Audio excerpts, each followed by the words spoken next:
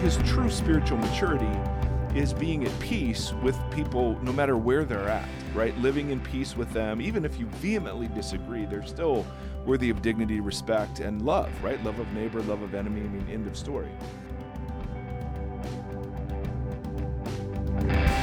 Hello, everybody. Welcome to the Vox Podcast. I have an absolutely full house today on the show. We have our friend Bonnie, who hailing from Austin, Texas. We have our friend Tim. Good morning. Hailing from Pasadena, but moving this weekend to Auburn, California, which I didn't even know Auburn was a town. It's a town in every state. I think every state has an Auburn. Does it? Okay. Well, then there you go. Tim, and I just have to comment because he's got his beanie on. He's got his big glasses on today, and he looks like if Portland were a person. If Portland were walking around, I think Tim Stafford. Now for me, it's more like if Wyoming were a person. You know, just a lot of big I like space. that because so far you've pigeonholed me just to the Pacific Northwest. I was Seattle last time, I think. This is Portland. So Wyoming is a little bit more broad. We're moving east.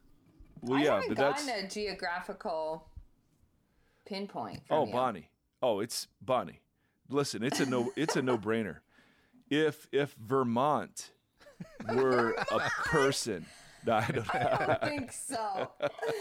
I don't know. I've never been there though, so I don't know either. So anyway, everybody, welcome to the show. Thank you so much for tuning in. So we've been on a fun sort of conversational journey since episode number 195, because now Tim has numbered them so we know which ones we're referring to. And that was the spiritually homeless one, and that kind of led us into a conversation about the future of the church. And what we haven't done over 6 or 7 episodes is responded to email that we've received about all of this stuff. And so we thought it would be good to just sort of catch up today before we dive into some new stuff. Bonnie's fired up on some stuff, and so next week Bonnie rants, and so we're very excited about Bonnie's rant. So just prepare yourself. That's unusual for me. Prepare yourself for that. We will smash the patriarchy where it has never smashed before. So there you go. So anyway, Bonnie is going to read the emails, and we'll kind of collectively respond, and they take us to a fun place about, reflecting on the future of the church stuff and the spiritually homeless stuff. And so for us, this is all incredibly helpful, good feedback.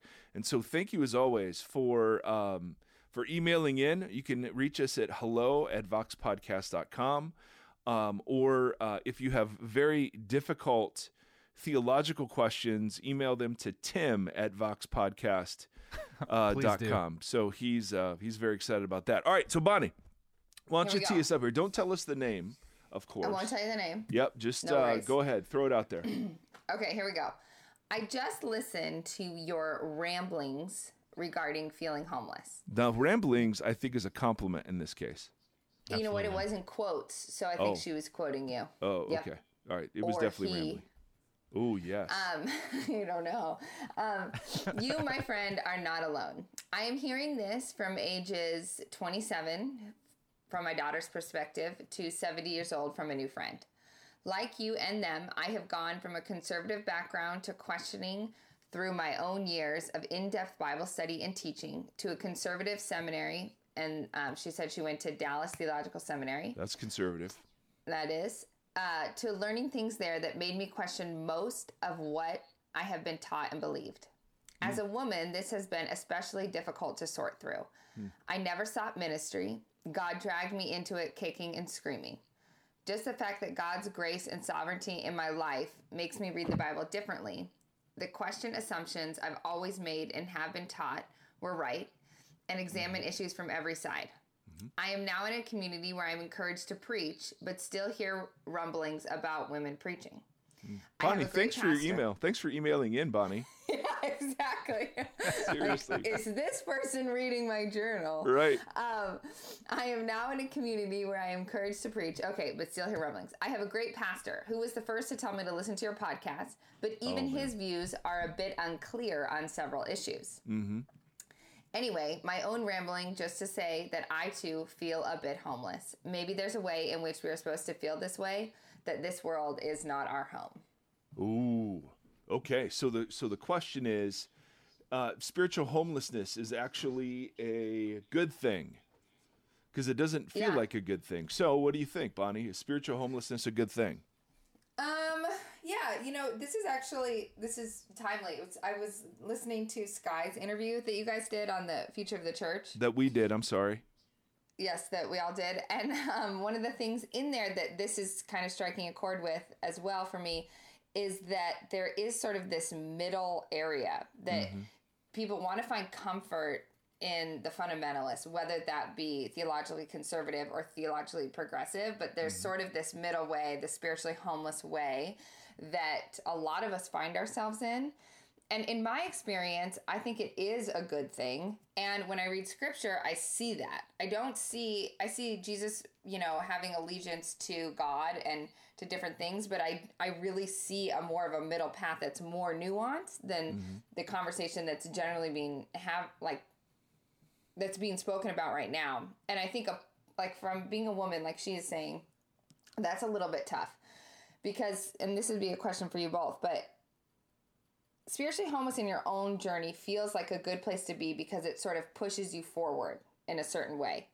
However, I would be the first to say, if you're a woman and you're called to preach, I don't think being in a church that isn't clear about specific things, mainly if women should preach and it affects how that affects you, that you shouldn't be there. That would be a case that spiritually homeless isn't a good spot, because I think if we claim being spiritually homeless on issues that push people towards the margins and we never make stances that are more like biblically and theologically inclusive and loving, and instead like our spiritually homeless makes people feel alienated, I don't think that's a good place.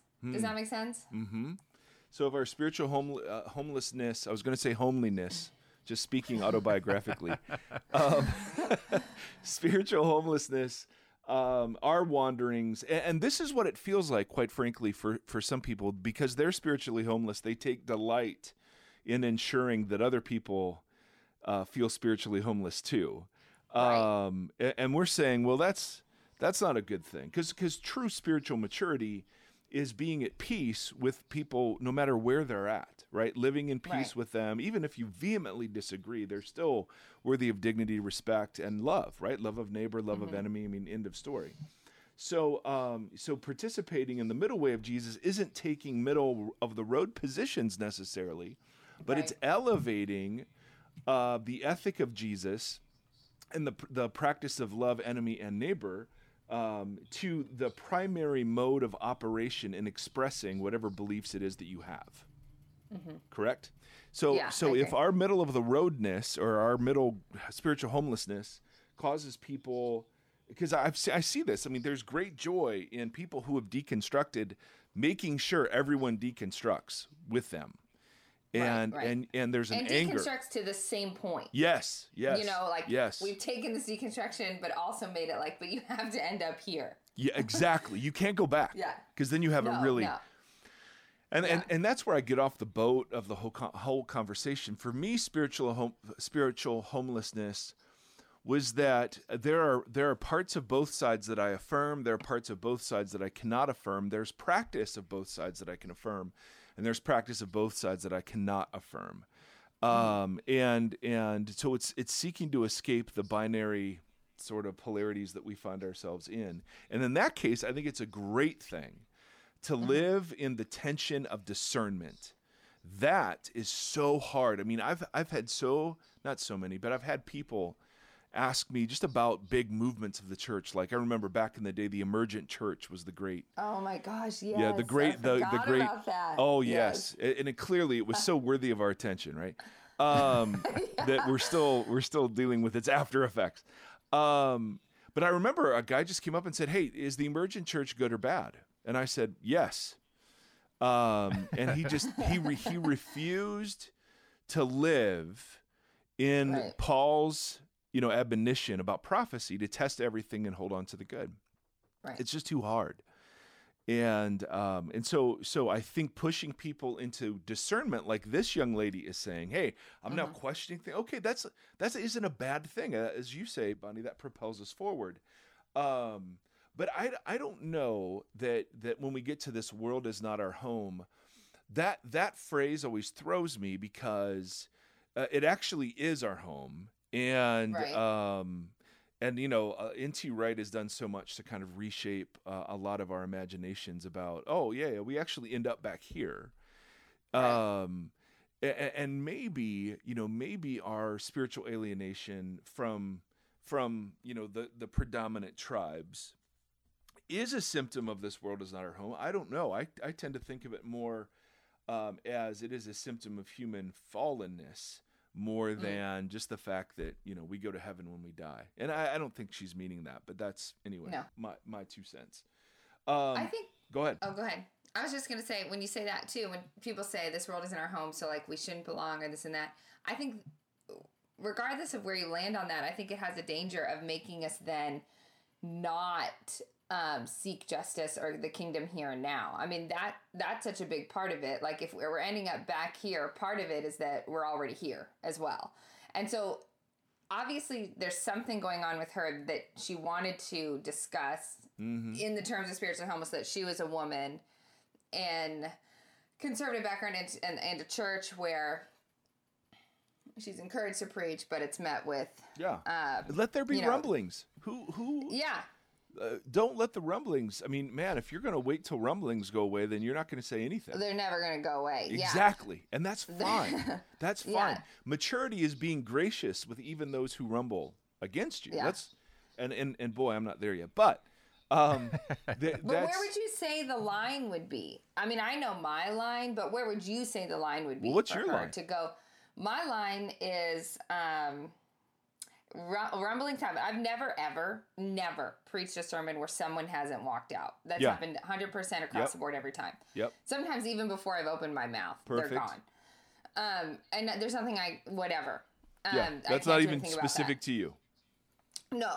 So I'm like, okay, there's something I can do there. My line is, you don't even have to agree with me preaching. That's totally fine too. My line would be, if I'm treated with less dignity than anybody else because my gender, that's a line for me. Okay. I'm not going to do that. The other line for me, and that looks like you can preach, all these nuances, right? You can preach if someone sits on stage with you. Yes, I love that one. Yeah, or you can preach, but we're going to call you a director of something, not a pastor. Right. So for me, because it's not only me that's receiving that message, it's every other woman in the congregation and every other child that's watching this thing unfold. So in that sense, I sometimes feel like there's a space there. You might feel spiritually homeless because you're the only person going am I crazy right now? Mm-hmm. But in that sense, I don't think it would be a good idea to say, well, it's just this world isn't our home, so we just don't always fit in. I think that there should be a line of justice seeking that we need to do sometimes, because I think that's part of making this world our home and bringing the kingdom now. Yeah.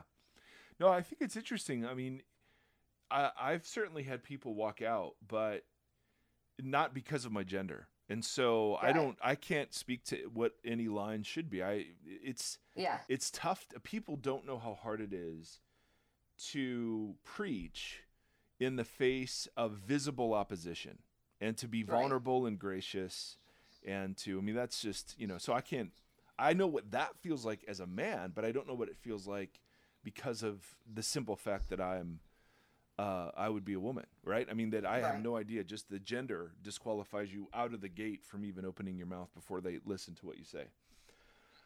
Okay, excellent stuff. Tim, great contribution. Bonnie, go. Okay. You're all welcome. Next one. Okay, here we go. I've been listening to your podcast. Oh, this is to Mike and family. Oh, Hey, So all of hey, us you here. are the fam. Yes. Okay.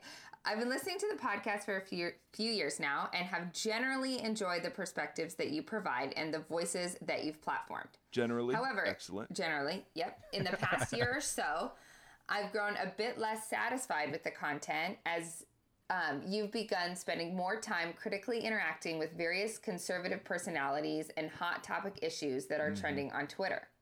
Yep. Let me be clear that I often agree with your views and agree that harmful practices and theologies should be called out, but sometimes it feels a bit too much. I remember that in the early episodes, you would always say that your goal was to make Jesus beautiful, and I'm not sure that your polemics always accomplish that goal. Excellent. That brings me to why I'm writing to you. In the most recent episode, 195, you voiced some of your own frustrations and asked the question of where to go from here. Your ending proposition to yourself was to spend some time refocusing on, quote, who this Jesus guy is and making him beautiful. I'm here to say, do that. There is nothing I would love more than to hear you, or anyone else for that matter, simply talk about Jesus and how freaking awesome he is. Seriously, what the world will always have is more controversies and negativity to comment on, and what the world will always need is more Jesus. And what I will always need is more Jesus. So, dude, just tell me about Jesus. Don't worry about tearing down the fences. Point me back to the well. Oh. Anyway, that's my 2 cents. Wow. Oh, man. What a great critique that is.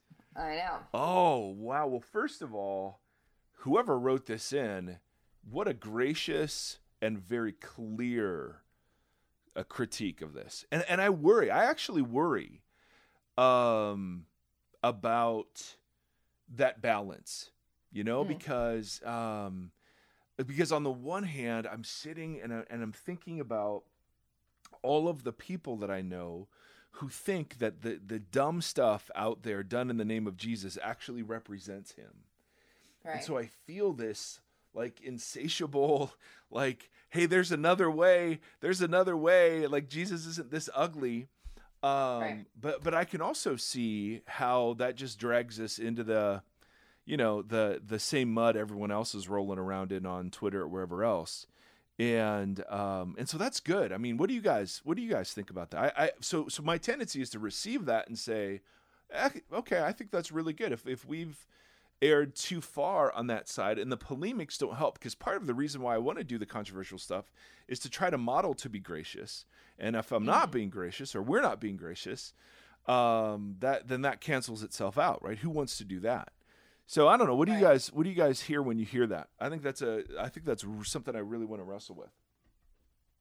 I think that is a great critique.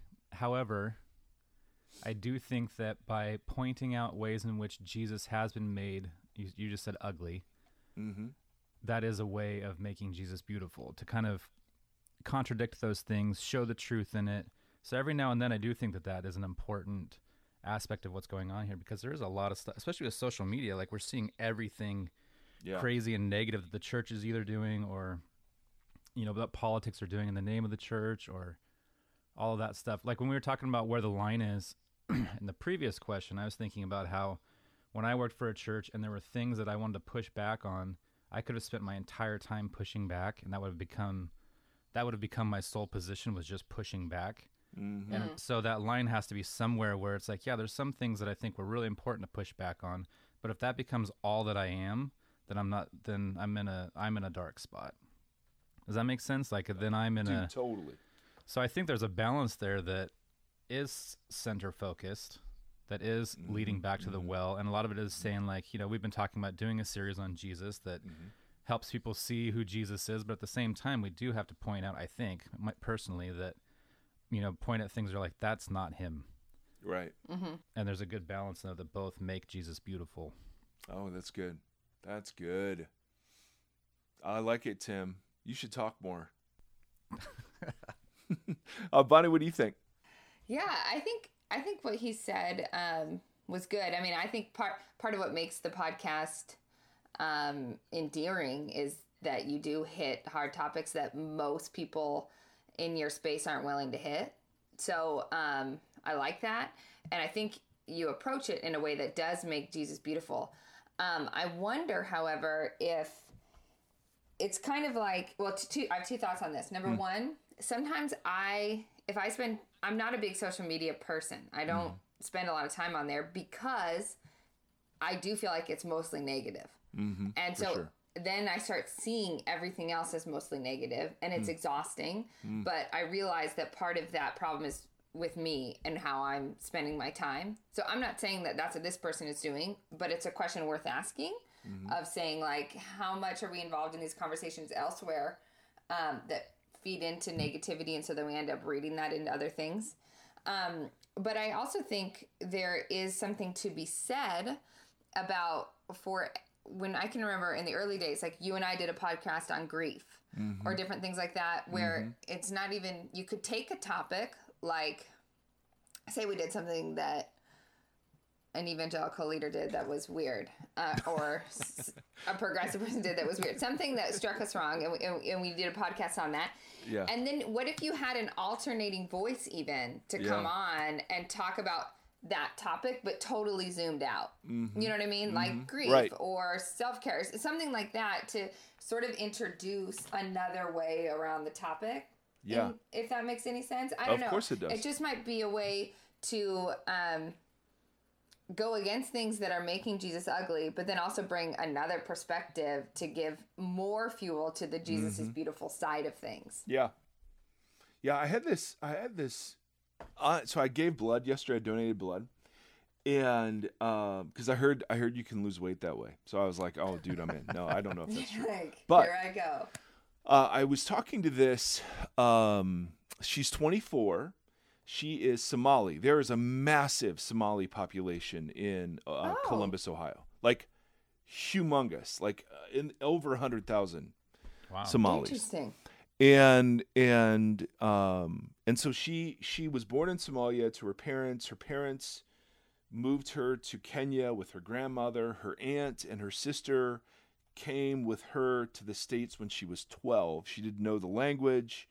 She gets put into a school that are mostly Somali refugees, but the school is because of funding, it doesn't get the good teachers and the good administrators or whatever. So it's a tough school. Anyway, we get into this big conversation, because I'm just stuck with a needle, literally stuck with a needle, and she's talking about racism. Because I was asking her a whole bunch of questions, and she said, it's so much better here than anywhere else. And I was like, what do you mean? And she said, well, she has family in Norway, London, and Belgium. Okay. And she said the racism in Europe you can't get jobs. Taxis won't pick you up. Like, she just said it's unbelievable. But she said here, the thing that I like is that at least it's talked about. And she said, you don't know how different that is from the rest of the world. Interesting. So, yeah, I thought that was such an interesting perspective on some of these big questions where, yes, there's tons of negativity. But yet that kind of reframed it for me a little bit to go, right. But yet, where else could somebody throw something out on a social media platform and then just, then 1,000 other voices come in and say, no, that's not how it goes. Right. It was an interesting, like, as Americans, we're so inured, so used to this freedom that we don't even see it. We just feel like it's awful. But for her, that was one of the things that made it great. What made it beautiful, yeah. Yeah. So similarly, I wonder if, because I've heard that too, one of the things that people enjoy is that we're engaging, real stuff that's happening. And they'll just say, well, the church, so this big shooting happened, my church doesn't even mention it. Or there's this massive thing happening in the world and the church doesn't even, it just seems so out of touch. And I don't want to be that, but I like the idea of critiquing the walls from the center instead of just going out there on the wall and adding to it, from another perspective. So excellent critique. super interesting. But that conversation with that young lady really, and she is vibrant. Oh my goodness. I was just sitting there going, good night. This woman is amazing. She is amazing. That's awesome. And living, it was so great. I learned so much. It was fantastic. Anyway, all right, next one, Bonnie, because okay. Yeah, okay, let's go. Okay, Mike. Yes. Listening to your struggle with spiritual homelessness really resonated with me. Oh, that's awesome. I am a woman in my 60s, and I have come very close to leaving the charismatic evangelical community for some of the reasons you mentioned. Okay, how cool is it that a woman in her 60s is listening to this? Yeah. Like that, and like she's when from I'm the in my charismatic 60s. evangelical community. Yeah. I hope I'm that cool. I just hope. I know. Because it's coming up. It's not far away. It's only 30 years out. It's too bad. It's too bad we can't do like a class photo with everybody that listens and have like a yearbook. So I bet you it would be a really interesting picture of. That would be cool. Yeah. That would be really cool. All right, Tim, get on that. On it. Okay, so in fact, I took a 3-month sabbatical from attending church this year to face the negative opinions I had and still have in many ways. The first thing God led me to do was write out my forgiveness towards whomever and whatever I needed to. Oh, wow. Some of it goes back decades. Wow. This cleared my spirit to sense the way forward a little more easily. Your description of the web of essential beliefs, personal beliefs, and opinions also helped me a lot. In the end, I was able to catch a glimmer of God's perspective. After all, he never threw up his hands during all the years of bloody church history and say, well, that sure didn't work out. With love, he continues to nurture his body, the church, in all its imperfections. Yeah. And that is also what I am committed to doing. It is love, the first and second commandment, that allows me to attend a fellowship where I cringe and do not agree at times. Yes. I can love my imperfect brothers and sisters and enjoy moments of the genuine presence of God in the midst of it. The love and pragmatism of God is what amazes me no end. Oh my goodness, what a phenomenal email. Yeah. But think about, so why go to church? Or why, and again, go to is the wrong language, right? Church is not a place, but why be involved? Can't you just do the Jesus thing? And part of the answer is that part of the Jesus thing that you want to do requires you being with people that aren't like you. Like all of the one another commands that Paul gives, like forgive one another and comfort one another, all of them assume messiness and sin, the continued messiness and sin of God's people to each other. And so to get to the place where you can actually bless and receive from people that you don't fully agree with, that is the new humanity in today's society, right? That I don't have to agree with everything. In fact, I could have some major disagreements with you, but I can receive you as a brother or sister, and I can receive your service to me as a brother or sister without having to demand that you line up on X, Y, and Z. So that's the counter to like when you're wrestling through women in ministry as a woman, you're like, yeah, there is a line there. Absolutely, there has to be a line. And then on the other side of that, there is this other tension that says, man, I grow best and I practice the way of Jesus most when I'm with people who just don't see it the same way. You know what I mean? And so like, I'm such a big fan of and that's such a fine line, because the view that women can't lead and teach, I think, is oppressive and does harm. And so we never want to just say, hey, sit there and do that, for the sake of unity or whatever. But there's this other side of me and this other side of the biblical teaching that seems to say, and yet, maybe that's not the best example, but I can think of 1,000 others where I would participate in a community that was just not lining up with where I am. Right. You know what I mean? So I love, it's just, you're looking at me funny. So I want to make sure. Sorry. And maybe that's just your normal look, but I want to make sure. So, because I thought she modeled that so beautifully. Here she is disagreeing. She had to take a 3-month break, but she's back. And God is meeting her there in surprising ways. That's beautiful to me. Like that's spiritual maturity, right? That's when we talk about the stages of spiritual maturity in episode 60 something, Tim.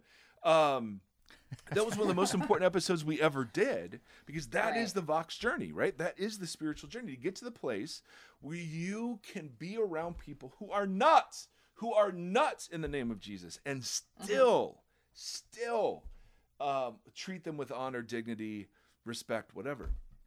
That's what you don't receive, which totally blows, right? From the people who disagree. Like, if the people that disagree sat there and said, you know what, I don't think this is right or fair, but she is worthy of dignity and honor. Right. That's a whole different conversation. Yeah. I'm looking at you funny because I'm being confronted with my own lack of spiritual maturity. I so am not there. Like, I just, it's not that I can't learn from. It's not that I can't respect somebody. It's that I don't want to. And I know that sounds terrible, but I know I have it in me, and I know but I have, I don't know if this is right, like a sense of justice. Like I'm irritated that people, and angry that people are allowed to act a certain way. And so I feel like if I respond to them in a way that I'm aware this is backwards, okay? No, you're speaking for all of us. To know. If I respond in a way that is spiritually mature and is gracious and loving and kind, then somehow they win. And I don't like that. And so it is true. It is true. I grow the most when I'm in gracious conversations. And part of it is that I haven't had a lot of people that are gracious to me when they disagree with me. So totally. No, I think that's absolutely part of it. Absolutely. That's how could it not? Probably part of it. But how could it not? Yeah. And I don't think that a church is perfect. I mean, I even churches that we've been a part of or that we go to, I'm like, no, this isn't 100% perfect. But I will totally admit that I pick and choose what I'm willing to go, oh, it's okay if they're not perfect here, but they need to line up with me here. Yeah, we all do that. And Paul gives us permission to do that. But he gives us permission in very few, like fewer ways than what we use, right? I mean, so Paul's like, well, like they're big things.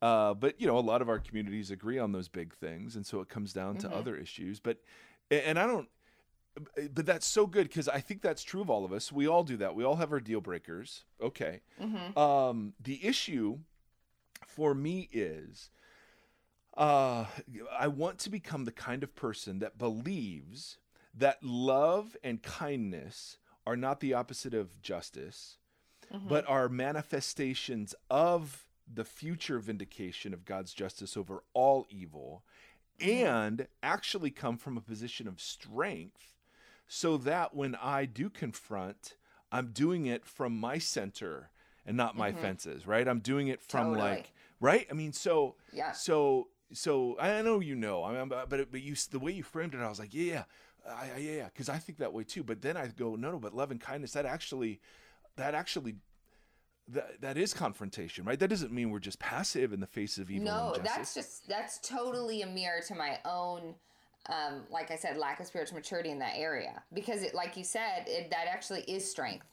And that is something but you have stuff to work. But see, that maturity comes at great cost, right? Because there's been hurt, and there's been degradation, and there's been insult. And so that, like this woman is saying, she actually had to work on forgiveness before she even approached a place like that.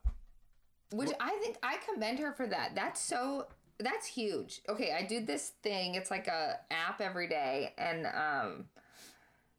let me rephrase that. You're supposed to do it every day. When I do it, it's a daily thing, but I don't get to it every day. But one of the things in there, it meditates you through scripture. But one of the things in there is it says like you ask God a question like, God, do I have anyone to forgive? Kind of an examine. Yeah, kind of like that. Kind of an example, but it takes you through a certain scripture or whatever. And I realized that I really needed work, because about a year ago or so, I realized that for a month straight, no matter what the topic was, it was always the same person. Oh, wow. And I realized, I obviously have not forgiven that person because this keeps coming up. This keeps coming up. Yeah. And I'm not going to be able to get to a place of kindness, of grace, of generosity, of strength, and things like that if I'm still holding on and haven't forgiven. Totally. You know what I mean? So when she said that, because it sounded like that was she said to herself, I need time to forgive people before I can come back here. And like, what a beautiful thing to even recognize in yourself versus just going there and being upset and spilling all your ish out in front of everybody. She just was like, I need to deal with a few things and I'll come back. Like, I think that's awesome. Yeah, it just, and again, all the disclaimers apply, right? There are times when going back would be the wrong thing. There are times when leaving is the right thing. We're not saying that, and we give lots of airtime to that. But what a beautiful, and that was the thing that, the dream for the podcast and the physical manifestation of the community was that would happen. That people from very diverse backgrounds who are passionately committed to those backgrounds could somehow find enough in common in Jesus. So so I think that's fantastic. So you go, girl. That is absolutely wonderful. I want her to come over. But also you could go or stay and still forgive, and you know what I mean? Like that's a heart posture. Yeah. And I think that, I don't know, I just think she modeled that well in her email. Excellent. We got one more, right? One more. Yeah. All right, let's do it. Hey, Mike. Hey. Three exclamation points. Nice. The other ones didn't have any. So this is a good email. A good one. Mm-hmm. Been binge listening to Vox. Oh, I'm sorry. Loving it. I'm sorry. There's been a ton that I've loved on your podcast, but wanted to highlight that I really, really feel you right now on being spiritually homeless. Mm-hmm. I'm feeling that and living that right now. We left the church we were at and are at a new church that who knows if it's any better, but we have no sense or belonging with community and are having a tough time making it happen. Mm-hmm. Also, I was listening to some older content from 2018 and someone had mentioned doing an episode on creativity. I'd love to hear that if you get a chance to put it together. Yep. Thanks for making content that makes me feel like there's hope in deconstruction. Yes. Sometimes listening to podcasts, I feel like all I'm ever going to do is question, be bitter, and complain. But when I listen to Vox, I feel like there's hope. Still trying to figure out where that takes me and lands me, but I guess that's part of the ride I'm in for. Keep it up. Oh, whoa. Okay, I got just a little goosebump action going on at the end of that. Oh my gosh. Well, no, I've never heard you say that. That's awesome. Well, yeah, I get Holy Spirit goosebumps very rarely. But we should trademark that. No, Bonnie, I want to hear what you have to say about this. I listened to the Future of the Church episodes. And obviously, and I was so incredibly hopeful. I came away so hopeful. Now, I don't know if that came across because I had a couple friends text me from another podcast, a book that has just come out called The Myth of the Dying Church. And I don't think we were saying the church is dying. Because for me, the church is so interesting, right? It's this human, petty, frail institution that is jacked up and in need of constant discipline and rebuke. And it's this glorious bride of Christ, according to Paul, that is unconquerable. And so if someone were to say, hey, is Christianity dying? I would say, well, no. Like true Jesus followership is exploding around the world. But what's dying are some forms that have housed, quote unquote, Christianity for a while. And I'm hugely celebratory of the death of some of those forms, even though it's incredibly alienating. So my question for you, Bonnie, is as you were kind of listening to those conversations too, I mean, and this person says it so well, I have hope. What gives you hope about this? What did you hear that gave you hope in all these conversations? Yeah, I think I was impressed by all of them. I really liked all of them. And no, Rick was not high. I didn't think he was. No, I mean, I still get people asking, No. Why do you think they think that? Well, you listen Maybe to listen. it. That's who he is. It's the greatest thing ever. You know what though is that I admit halfway through the interview I looked him up on Instagram and I was like, oh yeah, this kind of makes sense. Like once I saw his like face and like demeanor and stuff, I was like, yeah, you know. Absolutely. But I liked Andy's take on things, and I mean I liked them all, but I also really Sky's gave me the most hope. His really gave me the most hope, and I think because he did such a good job of laying out like global implications and understandings of it, I think I really tend to think of my own corner of what I know church to be or not to be. But one thing that really stood out to me that he said, and Andy kind of echoed this as well, was that I was fascinated when he talked about that, like in terms of institution, the conservative theology might be winning, but in terms of like beliefs and practices, that actually this mainline progressive was winning. And the reason why I found that encouraging not because I'm saying I'm glad one side is winning over the other, but because I don't see what I see is that just means that there are still people who are searching and who are doing the work, but we need almost like a new construct. Exactly. Because I've been in conservative evangelical churches, and if you are questioning or deconstructing or more progressive, it's not necessarily what you would call a party. And if you can still find your way and still be like, no, this is important to me, and church is important to me, and this community is a good thing, then that gave me a ton of hope. To be like, oh, people aren't abandoning this. I just think we need a new way to go about it. Exactly. Yes. You know, so that gave me a lot of hope, and I loved that. And the other thing that gave me hope was that within that, the one thing I love about the deconstruction movement, even though I agree with him that sometimes I don't think it's redemptive or good to just constantly be questioning or to just be bitter and mad and complain like he said. But one thing I appreciate about it, which is why actually I'm doing the translation project I'm doing, is that like there's been a long history of we just hear things from the pulpit and then that's all we do with it.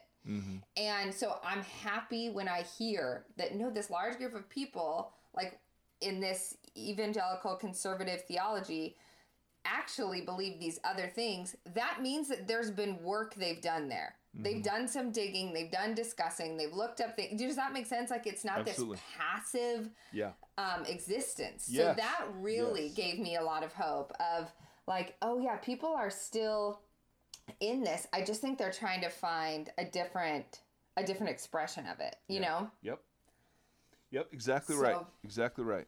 Tim, what were you gonna add to that? I was. Okay. I was thought thinking from the Spiritually Homeless episode forward, I can't remember if the center and boundary focused conversation was before or after that, but it was very close to it. Yeah. And then since then, I feel like it's just been a through. Like as I'm editing these, it's just been this through line all the way through up till now of just all these conversations being framed through being center focused. And Sky even kind of re-articulated that in his own way with the orbits and the solar system analogy or something to that effect, where all these different planets from different distances of the sun kind of facing back towards the sun.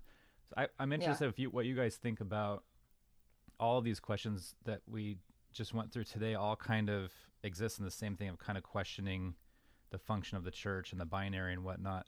And as I've been thinking about it, I've been wondering, because my initial reaction in my head was like, if we are going to be center focused, for me, that's getting rid of the binary altogether. And it's just not picking and choosing or arguing against facets of each side, but just like pursuing truth and pursuing Jesus. And then you find those answers, and it's not filtered through either camp, but just straight from the source. Does that make sense? And I'm curious if that's, you kind of answered this earlier, Mike, when you said that questioning what you see and that kind of stuff and how that is holy, and there are elements of that and pushing back that are important.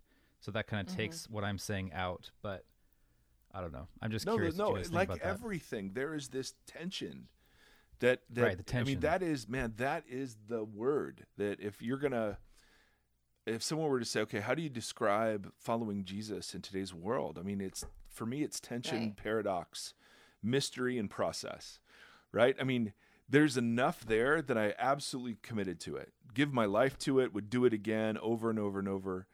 And yet you sit in all of these tensions, right? I mean, Yeah. it's beautiful to be a part of a group of people that you don't agree with, but there are lines where you do walk out. It's beautiful to focus on the source, but then when you begin to realize that even your view of the source has been colored by some of the places you're coming from, then you have to open yourself. I mean, it's this Yeah. fascinating like outworking, and that's why community becomes the most important thing, right? Yeah. I mean, Right. that's the work your salvation out with fear and trembling was written to a church. That's not just a person by themselves with Thomas Merton and their journal in the wilderness. You know what I'm saying? Well, and to that point, I really enjoyed what your friend, the one everyone thinks it was high. His Rick. name's escaping me. Rick. Rick. When he was like, I would train people to lead churches out of their homes. Yeah. Because that coupled with the other conversation that you had, they're all molding together in my head now, but about, I think it was with Sky that you said, like, some of these questions now that we're asking, we just have more access to things. Some of them feel really dangerous questions. Yeah. And I almost think what gives me hope as well is that I do see a lot of churches moving to more of a house church movement, which I think, just based on experience, lends itself to some of these more, feel safe to ask these bigger questions. Mm-hmm. And that gives me a lot of hope to be able, and you're going to have a group of people, you're going to have the same messy group of people with diverse opinions that you have in big churches. But I think in smaller groups, they're now just more vocal about it and you're aware of it, Yeah. Okay. You raised something about house churches, and I got an Instagram comment on the Gombas episode because we talk about church stuff, right? You called him Gombas. Well, that's only because you do. I texted him. I texted him as you were talking, and I said, "Hey Tim, Bonnie is bragging to me that you guys text all the time. She calls you Gombas." Now I haven't heard back yet, but Oh, you know what? He's probably busy reading another text from me. And so he's like, I can't get to Mike's text. now here, but this is relevant to the thing about church size. He says, this is Nate. He says, a question as a fan of the podcast. Is this Nate Erie? It is not. Although Who Nate always Erie, stalks you on Instagram? oh my goodness, is he not hilarious? It's hilarious. It's the funniest thing. I mean, it's a highlight. He'll just write on there, Bonnie is greater than Mike. It's like the funniest thing. Sure, that's the one you remember. That's convenient. Now, although I got him, I literally found, so he grabs my phone all the time and takes the ugliest pictures of himself. And so I Yes, put saw one of you those. post that. I put one of those up, and he literally sat there and said, "Dad, how do I respond? How do I respond to this?" All right, but this is a different Nate. Nate, as a fan of the podcast, question, because you've alluded to church size as an issue many times, and this is something I struggle with understanding, is attending/sitting under the teaching of a large church inherently flawed? We talk time and time again about the elasticity of the gospel in so many areas to justify interpretations we make with the original text in light of today's culture. Why wouldn't this same logic apply to megachurches as well? The human condition is the same, sure, but there were many areas where we justify adapting the culturally specific areas of the New Testament. Why not also apply the rationale here with church attendance? Awesome.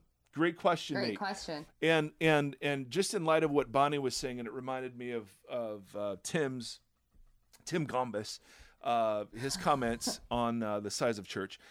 No, the early church was a mega church. Absolutely. I mean, 3,000 people were baptized that day on the day of Pentecost, right? So Right. The number in America used by researchers is 2,000. So the early church was a mega church. Of course, there is nothing inherently wrong with sitting under the teaching or leadership of a mega church. But what's being exposed is that the forms that the megachurch take and the value systems that megachurches often hold are rife with abuse of power, with narcissistic leaders, with platforming egos, with not caring well for individual people beyond their giving unit status. And and so if you find a large church, like there's a large church here that I'm thrilled that we go to, that is absolutely phenomenal.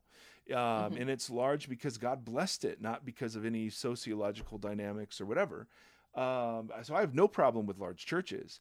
To me, I've worked and led in large church contexts enough to see enough of the pitfalls that's naturally where I'm going to be most critical. But no, of course not, Nate. I think that if you find one that's healthy, if you find one that has transparency and accountability, find one that's holistic, that's not just the teaching platform is central, but there is holistic ministry and concern for justice, and you know, it doesn't seem to be led by just the agenda of one person, then hallelujah, go for it. Right. Absolutely. Right.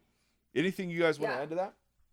Yeah, I want to say I agree. I don't think there's something inherently wrong. I think you did a great job there. I do think what we were talking about earlier is I'm not always sure that it's the best format and the best construct. This is what we're saying, the best construct for the type of conversations that we're having now.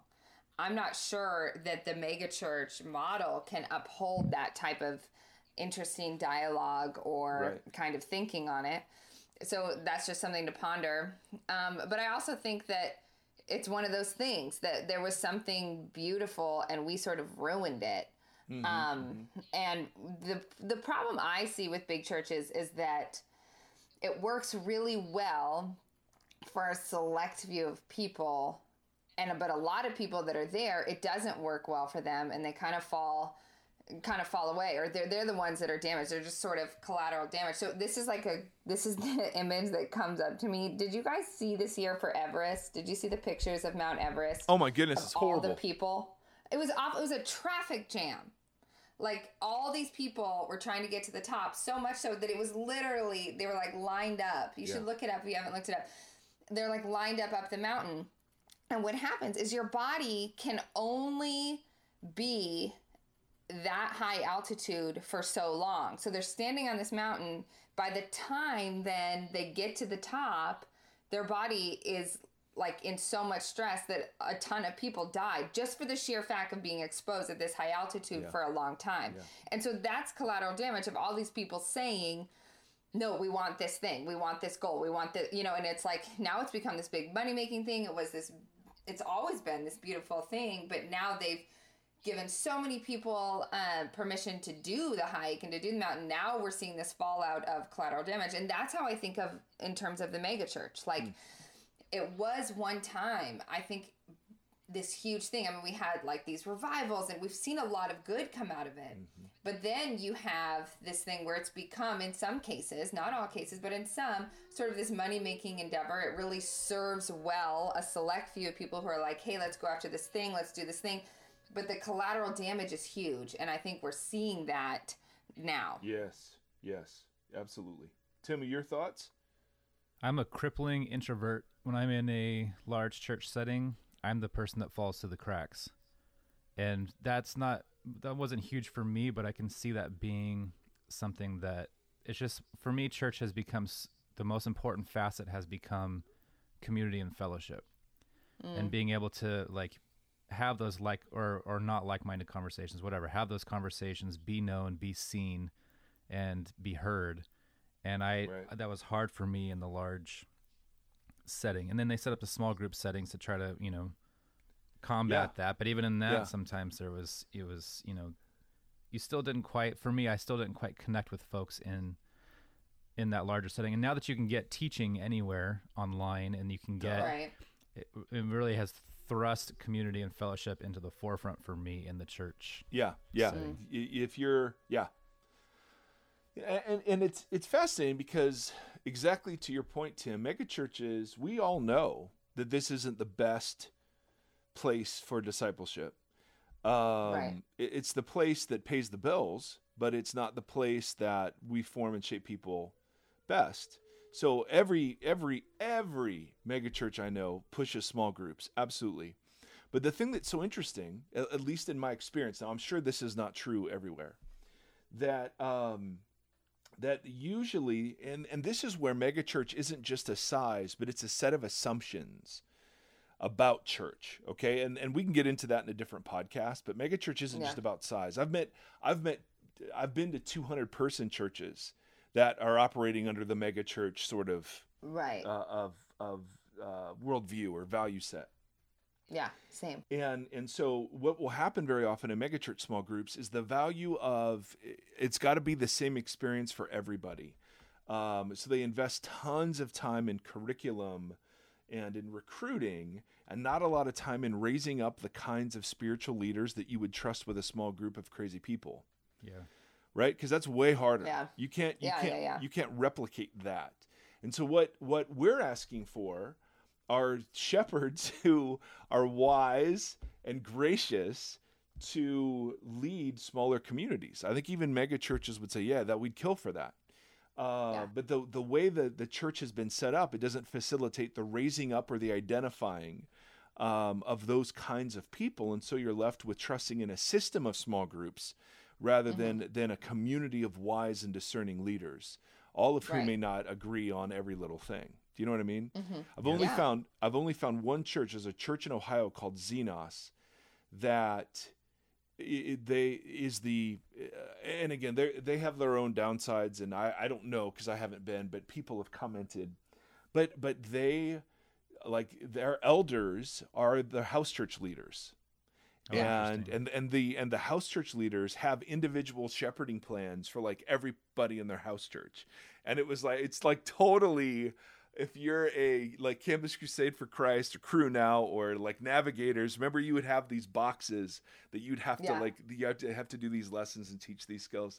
It's that person's dream. It was like so unbelievably organized, but they took it so seriously. That was the most serious I've ever been around. And I'm sure there are loads of these, but I just haven't seen them. The most serious community I've ever found about raising up good, discerning, gracious people to lead small groups. Because I'm in for that. I am absolutely in for that. I'm not in for, hey, here's the curriculum the whole church is doing. Right. Yeah. Yeah. Or even in your small group, like, let's all just respond to what. Right. Like, answer these 5 questions. Oh, yes. You know, I mean, that doesn't take a ton of discernment to do. So what is this text saying to you, Bonnie? That stuff. I think that stuff, thankfully, is eroding in its ability to affect people. Okay, so Nate, anyway, that's a bonus, man. That was a bonus question we snuck in there at the end.